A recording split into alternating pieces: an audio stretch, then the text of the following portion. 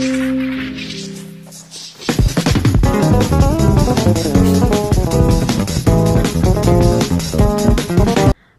and welcome back to Hello. If you are new and just now joining us, welcome. And if you're coming back, I hope you're doing well. Thank you for coming back.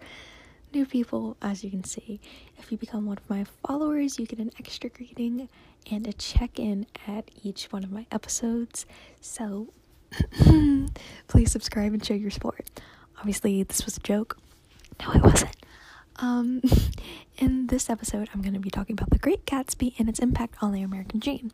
I'm interviewing 3 different people, each from a different generation, and doing this, I hope to shed some light on how age groups view life and other beliefs.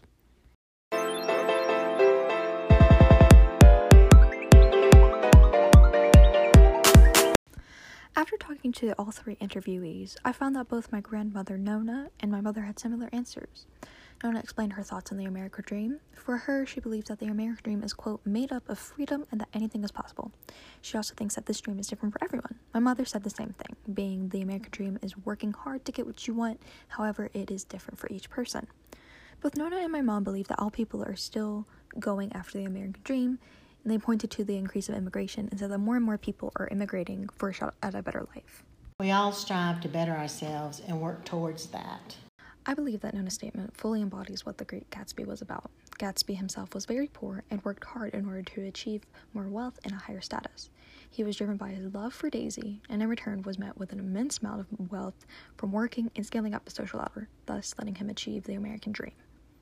I think dreams give us hope for the future. However, practicality should be in consideration when it comes to your dreams. Your dreams shouldn't be a result as detrimental cost to others. Sometimes life circumstances make following dreams challenging. You need to be responsible enough to know when to walk away. Yet again, have these women struck me with their wisdom. I personally thought about Gatsby and Daisy when they said this. Gatsby was so motivated and determined to follow his dream of being together with Daisy, consequently leading to his own demise. Fitzgerald depicts the American dream as it can't be achieved if you continuously are going after something better. Furthermore, just because someone has managed to achieve their version of the American dream doesn't necessarily mean that they're actually happy.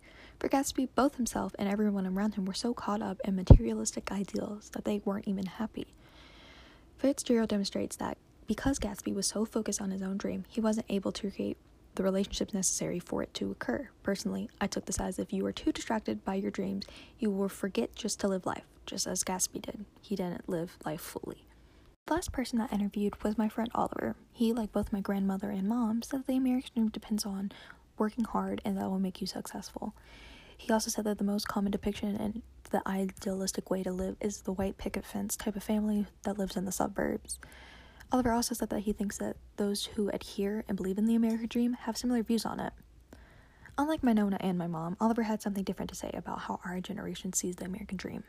People might still desire to achieve the American dream, but are seeing that it's unrealistic for most people. He continues by saying that our generation has this understanding that sometimes hard work isn't just going to cut it. I 100% agree with them. I think that Gen Z is definitely moving away from the American dream that has been around for a long time and redefining it as our own. Despite Oliver and I both being kids, I asked him if he has been affected by the American dream at all. He said that ever since he was a kid, he would hear from all different types of media that working hard will get what you want in life. He said that because of this, he's constantly thinking about what his future is going to be and what job he wants. Oliver explained that he feels really stressed out when thinking about failing or falling behind on a goal. And coming from personal experience, I totally related to this. I believe that Gen Z is being pushed to follow the same path that our parents and their parents before followed. And nothing is wrong with this, of course, but I think that a lot of Gen Z are realizing we don't want to do the same thing that our parents have done before.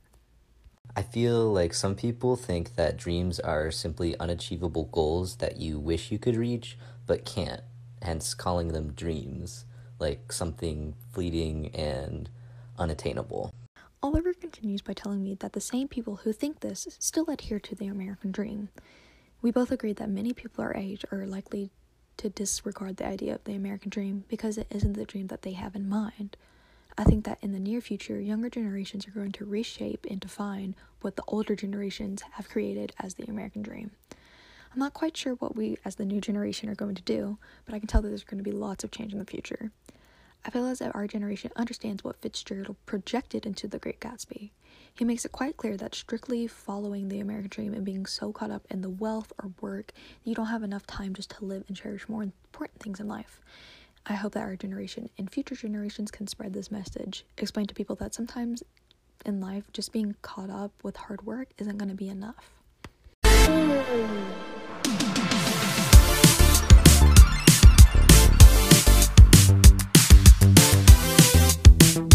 I think I've gained a lot of insight about how each generation feels about the American dream. I was really glad I could interview both my family and friends to understand their thoughts behind it. I would like to thank everyone who helped me out with this, and I would also like to thank Luna for being my lovely music transitions. And finally, thank you, listeners, for joining me on this journey. Until next time.